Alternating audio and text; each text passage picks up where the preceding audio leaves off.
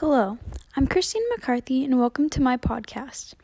In this episode, I will be discussing my belief that everything happens for a reason, and I will explain a fairly recent personal example.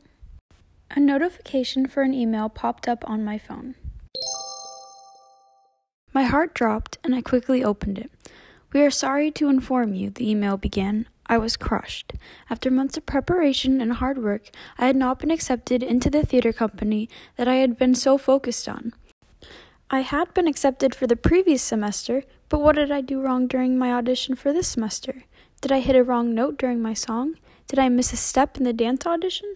Was it the way I entered the room? So many factors could have played into it, and so many questions crowded my mind. Was I simply not talented enough?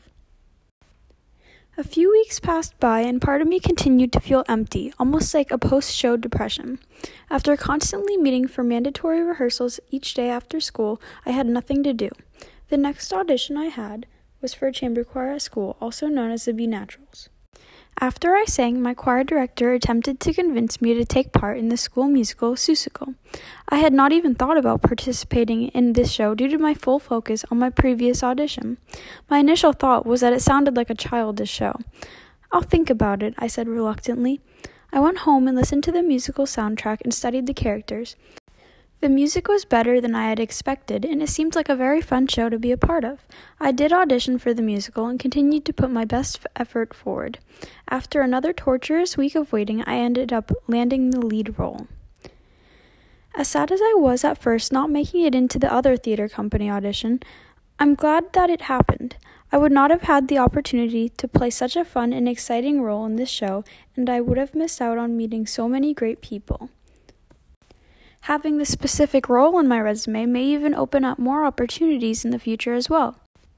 The experience of portraying this type of character may have improved my skills and performance. An example like this makes me believe that everything happens for a reason. Even the smallest first-world problems have purpose. Better opportunities could arise due to the fall of other opportunities. One person's failure could result in the achievement of another person. Whether it is a catastrophic or insignificant event, life works in mysterious ways, but things happen the way they are supposed to.